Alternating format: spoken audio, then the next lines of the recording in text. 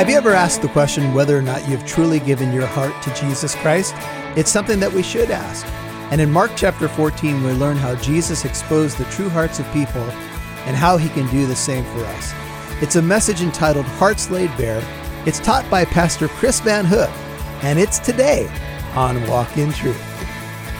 Welcome to Walk in Truth with Michael Lance. Walk in Truth is a ministry of Living Truth Christian Fellowship. It's our goal to build up believers and to reach out with God's truth to all people. I want you to open your Bibles to Mark 14. Mark 14. And today is Communion Sunday. And oftentimes we teach a message and then we take a short time in communion. But I want you to understand that today's entire service, we're going to be thinking about the communion that we're going to take this morning. And so as we go into this Communion Sunday, I want you to leave your finger in Mark 14, but I want you also to turn over to 1 Corinthians 11:27. Paul says this, "Therefore, whoever eats the bread or drinks the cup of the Lord in an unworthy," which means irreverent, manner, "shall be guilty of the body and the blood of the Lord." Verse 28, and here's the key verse, "But a man must examine himself, and in so doing he is to eat of the bread and drink of the cup. For he who eats and drinks judgment to himself if he does not judge the body rightly. For this reason many among you are weak and sick, and a number sleep," that means died. "But if we judged ourselves rightly, we would not be judged. When we are judged, we are disciplined by the Lord, so that we will not be condemned along with the world." At the time that this was written, and in the culture that it was written, remember the Corinthian church was kind of a mess. They were mostly a Greek church, and they had a lot of pagan practices that they brought into the church with them, and Paul had to correct a lot of what they did.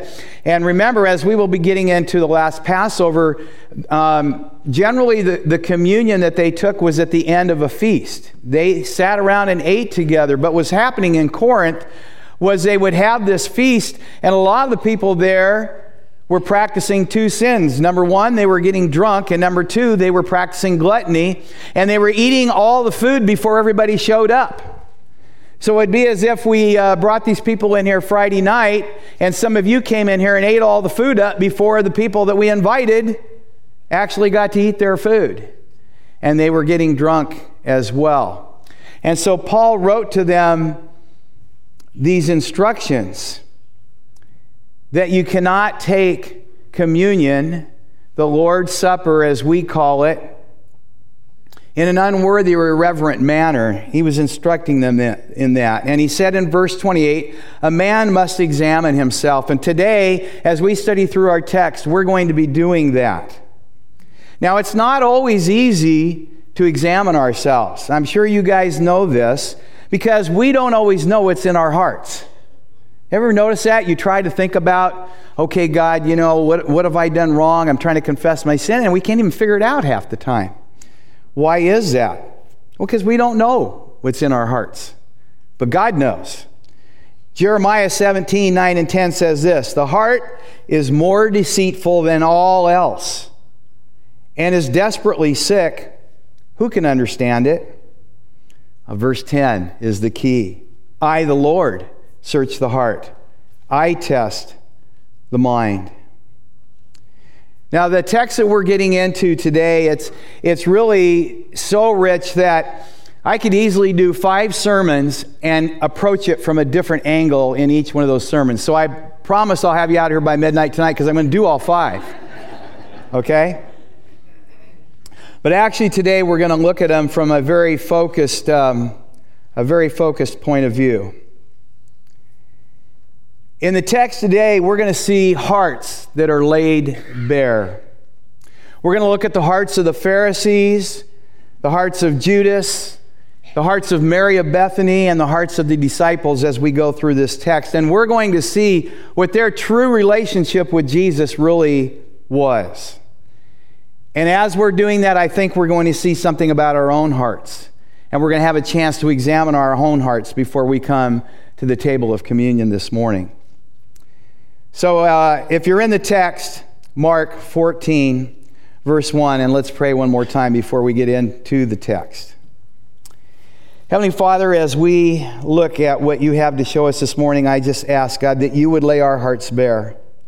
Lord, that we would be able to examine ourselves by what we see in other people and how we can apply that to our own life. And I pray, God, that we would each this morning be examining our own hearts so that we come to you in a worthy manner this morning.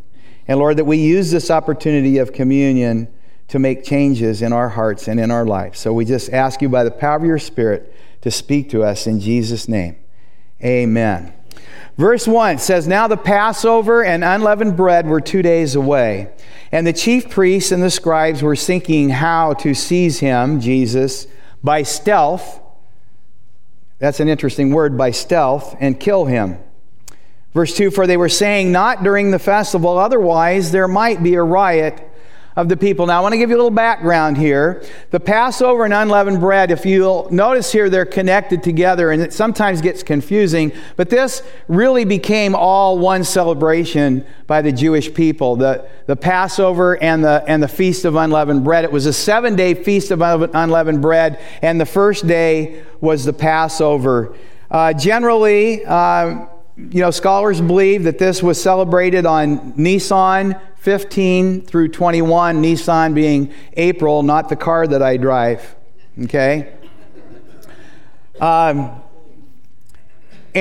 the whole idea was to commemorate the Exodus from Egypt. And I know that you guys know that story, and the unleavened bread, has two meanings. One, it has the fact that they were going to leave in haste, and so they had to eat in a hurry. They didn't have time to leaven their bread, but also to take the leaven out of the bread represented taking the sin out, and they cleaned their house out, and the sin was out of the house. So this was absolutely huge. I think sometimes we don't understand. We have to think of Christmas and Easter and multiply it almost by 10 to the Jewish person.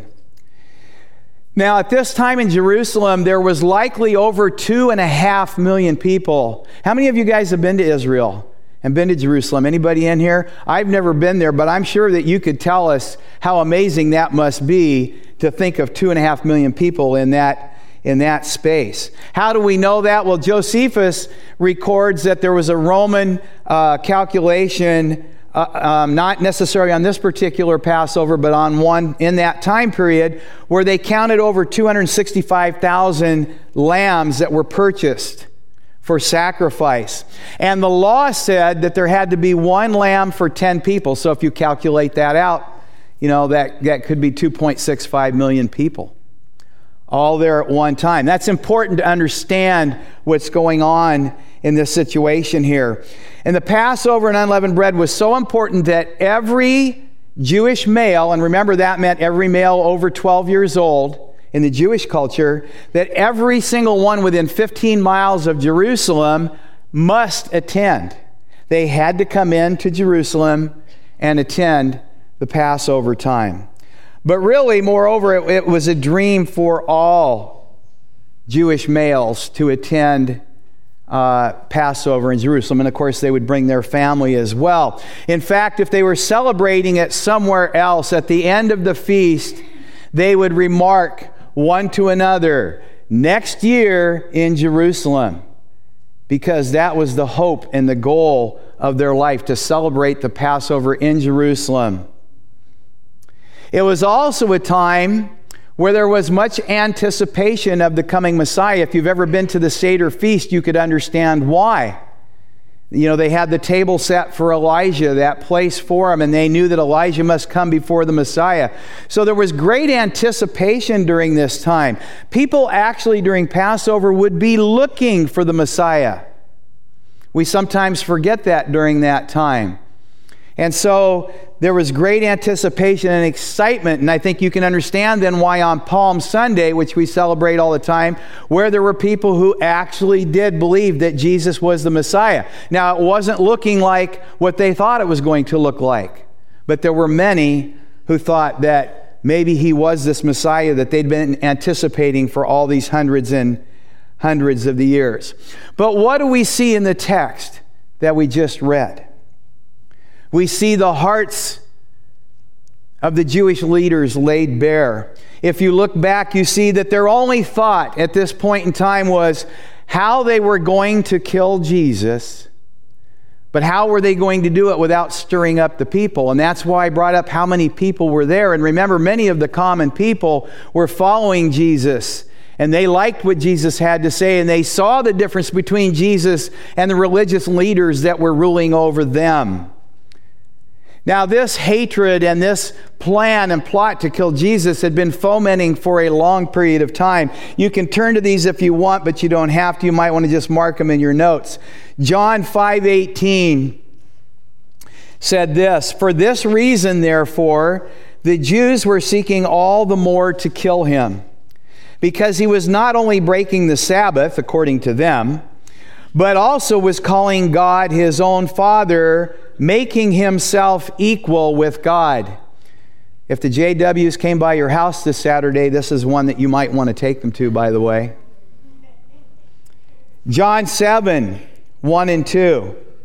"After these things, Jesus was walking in Galilee, for he was unwilling to walk in Judea because the Jews were seeking to kill him." And then there's Mark 14:55.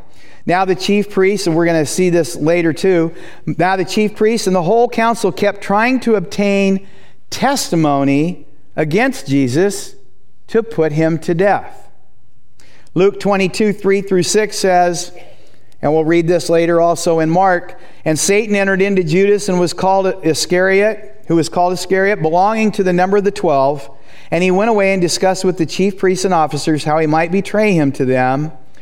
And verse 5 says, they were glad and agreed to give him money.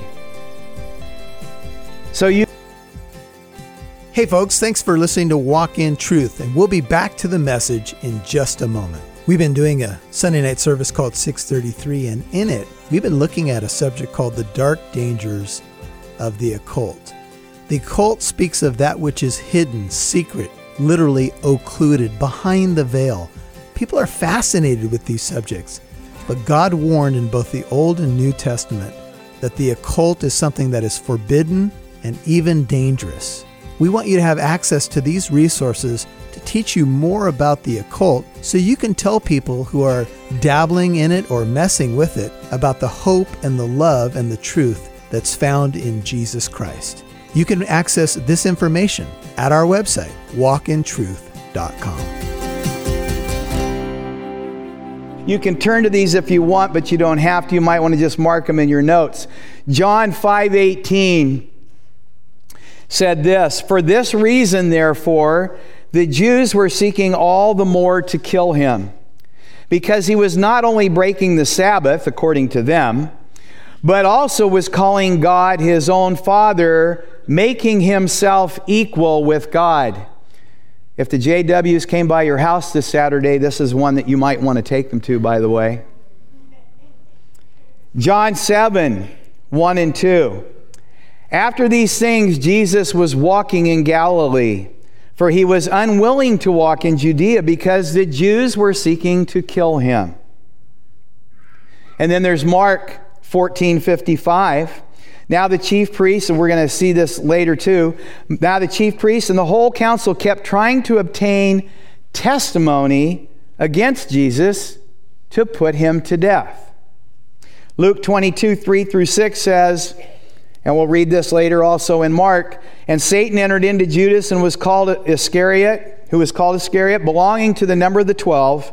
And he went away and discussed with the chief priests and officers how he might betray him to them. And verse 5 says, they were glad and agreed to give him money. So you can see what was in their hearts. They only had one thing in their hearts, and that was, how are we going to put this man to death without having the people riot? You know, it reminded me of Herod. If you remember King Herod, he wanted to put John the Baptist to death, but he was afraid of the people. And so he kept bringing, John up to talk to him and really kind of to make fun of him. But I think he had some interest as well. But finally, because of what happened with Salome, he finally beheaded John. But he didn't do it for a while because he was afraid of the people, because John had many followers. And it's interesting that these Jewish leaders wanted to do the same thing with Jesus. It's also, to me, very ironic that at a time when the Jewish leaders who knew the Scriptures, we forget that sometimes, these Pharisees knew their Scriptures.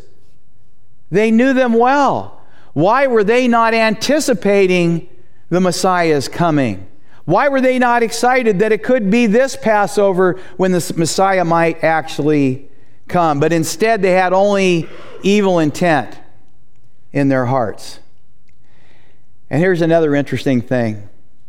Isn't it interesting that though they were determined to put Jesus to death at a time other than the Passover, that Jesus was put to death on the Passover? Who was in control, them or him? Now, Jesus had already exposed the hearts of these Jewish leaders much earlier. I want you to turn with me here to Matthew 23, and there's quite a few verses here, but we need to read these verses because we need to understand the true heart of the Pharisees as the Scripture lays their heart bare before us. Matthew 23, starting in verse 13. This is what Jesus says to the Pharisees. "But woe to you, scribes and Pharisees, hypocrites, because you shut off the kingdom of heaven from people. For you do not enter in yourselves, nor do you allow those who are entering to go in. Woe to you, scribes and Pharisees, hypocrites, because you devour widows' houses, and for a pretense you make long prayers. Therefore you will receive the greater condemnation." Verse 15, "Woe to you, scribes and Pharisees, hypocrites, because you travel around on sea and land to make one proselyte. And when he becomes one," listen to this closely, "you make him twice as much a son of hell as yourselves." Wow. "Woe to you, blind guides, who say, 'Whoever swears by the temple, that is nothing, but whoever swears by the gold of the temple is obligated.'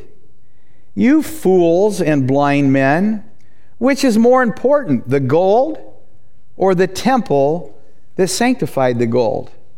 Verse 18, "And whoever swears by the altar, that is nothing, but whoever swears by the offering on it, he is obligated. You blind men, which is more important, the offering or the altar that sanctifies the offering?" Verse 20, "Therefore whoever swears by the altar swears by both the altar and everything on it. And whoever swears by the temple swears both by the temple and by him who dwells within it. And whoever swears by heaven swears by both the throne of God and by him who sits upon it." Verse 23, "Woe to you, scribes and Pharisees, hypocrites, for you tithe mint and dill and cumin, and have neglected the weightier provisions of the law, justice and mercy and faithfulness. But these are the things you should have done without neglecting the others. You blind guides who strain out at a gnat and swallow a camel."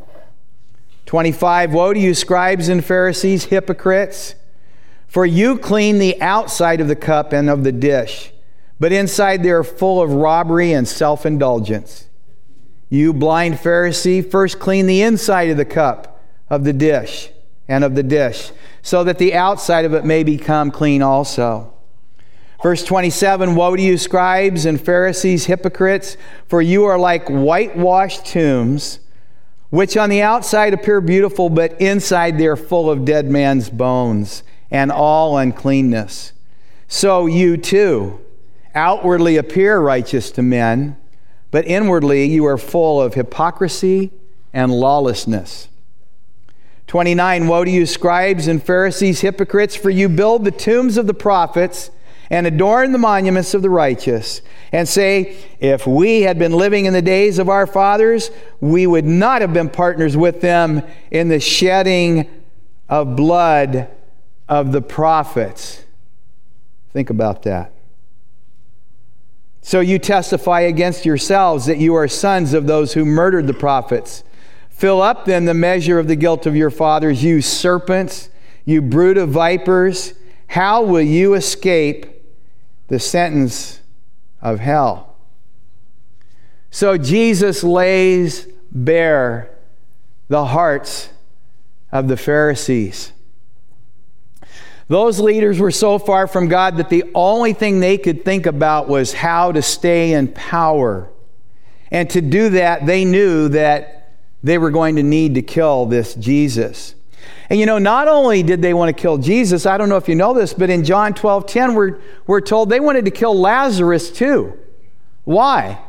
Well, they wanted to get rid of evidence. Here was a man raised from the dead by Jesus. They wanted to get rid of him. Later on, of course, in the book of Acts, we read how they killed Stephen because they looked upon him as a threat of spreading the gospel of Jesus. And I want you to think of this, that the Apostle Paul called himself a Pharisee of Pharisees before he came to Christ. And he was right there when Stephen was murdered, giving approval to it. As we look at all that Paul wrote, we have to go back and realize his heart was as hard as all of these other Pharisees that we were just reading about in those scriptures. So the heart of the Pharisees laid bare before us. The only intent of their heart was evil. And yet they were the leaders of the day. Well, we're going to dig more into the text here. And in this next section, we're going to see two more hearts. We're going to see the heart of Judas and the heart of Mary of Bethany. So verse 3 of our text, Mark 14. While he was in Bethany at the home of Simon the leper, and I want to clarify, they probably should have wrote in here former leper, because Jesus had healed Simon the leper, and they were at his house. They wouldn't have been at his house had he not been healed. They were in the home of Simon the former leper, and reclining at the table, there came a woman with an alabaster vial of very costly perfume of pure nard. And she broke the vial and poured it over his head. Verse 4, but some were indignantly remarking to one another, why has this perfume been wasted? For this perfume might have been sold for over 300 denarii, and the money given to the poor. And they were scolding her. But Jesus said, let her alone. Why do you bother her? She has done a good deed to me. For you always have the poor with you, and whenever you wish, you can do good to them. But you do not always have me. She has done what she could. She has anointed my body beforehand for the burial. Truly, I say to you, wherever the gospel is preached in the whole world, what this woman has done will also be spoken in memory of her. Verse 10, then Judas Iscariot, who was one of the 12, went off to the chief priests in order to betray him to them.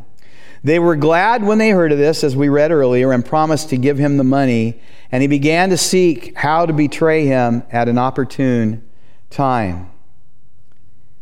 So I want us to start off looking at the heart of Judas, which once again is laid bare before us. John tells us that Judas was the one who brings the complaint of wasting money on Jesus. John 12, 4 through 7. But Judas Iscariot, one of his disciples who was intending to betray him, said, why was this perfume not sold for 300 denarii and given to the poor people?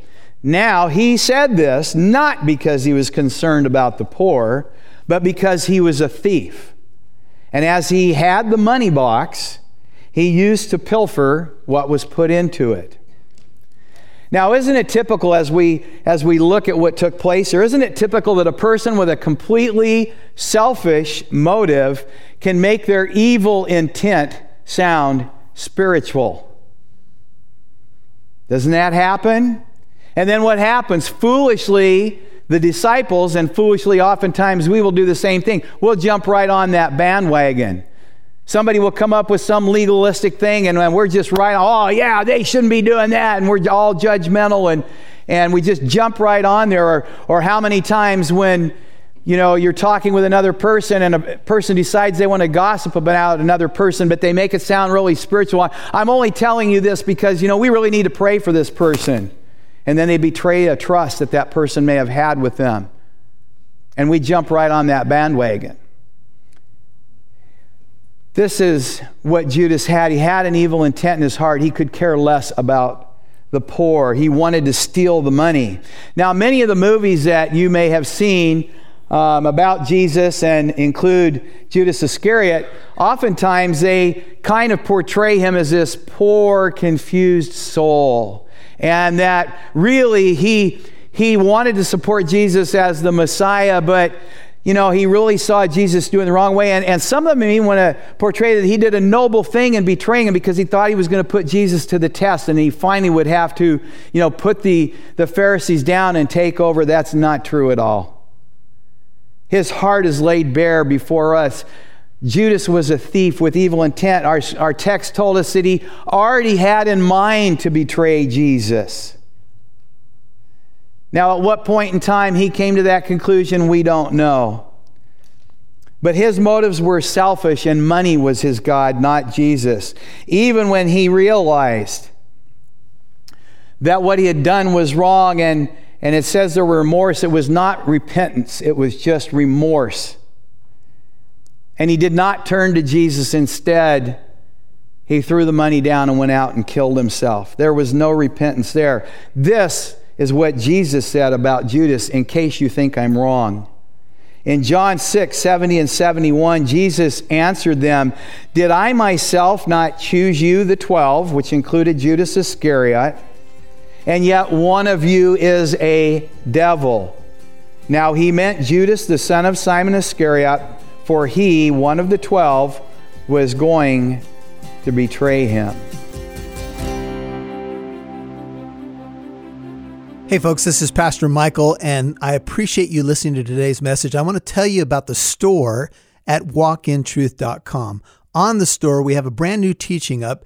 It's on the occult. It's called The Dark Dangers of the Occult, and we have taught on the subject of demon possession, and we also have taught on the subject of Wicca or witchcraft, and there's more to come. And you need to know about this subject. You need to know what's going on with the occult, what the Bible says about it. It warns about it being forbidden. It warns that you should not mess with it. But there's also something else. We need to reach out to people in love with the truth of Jesus who have gotten involved in the occult. You can have access to this information, these resources, to learn more and to become a more effective ambassador for Christ. It's all available at the Walk in Truth store at walkintruth.com. Thanks for listening to Walk in Truth. Pastor Michael would love to hear from you. You can write him when you visit walkintruth.com.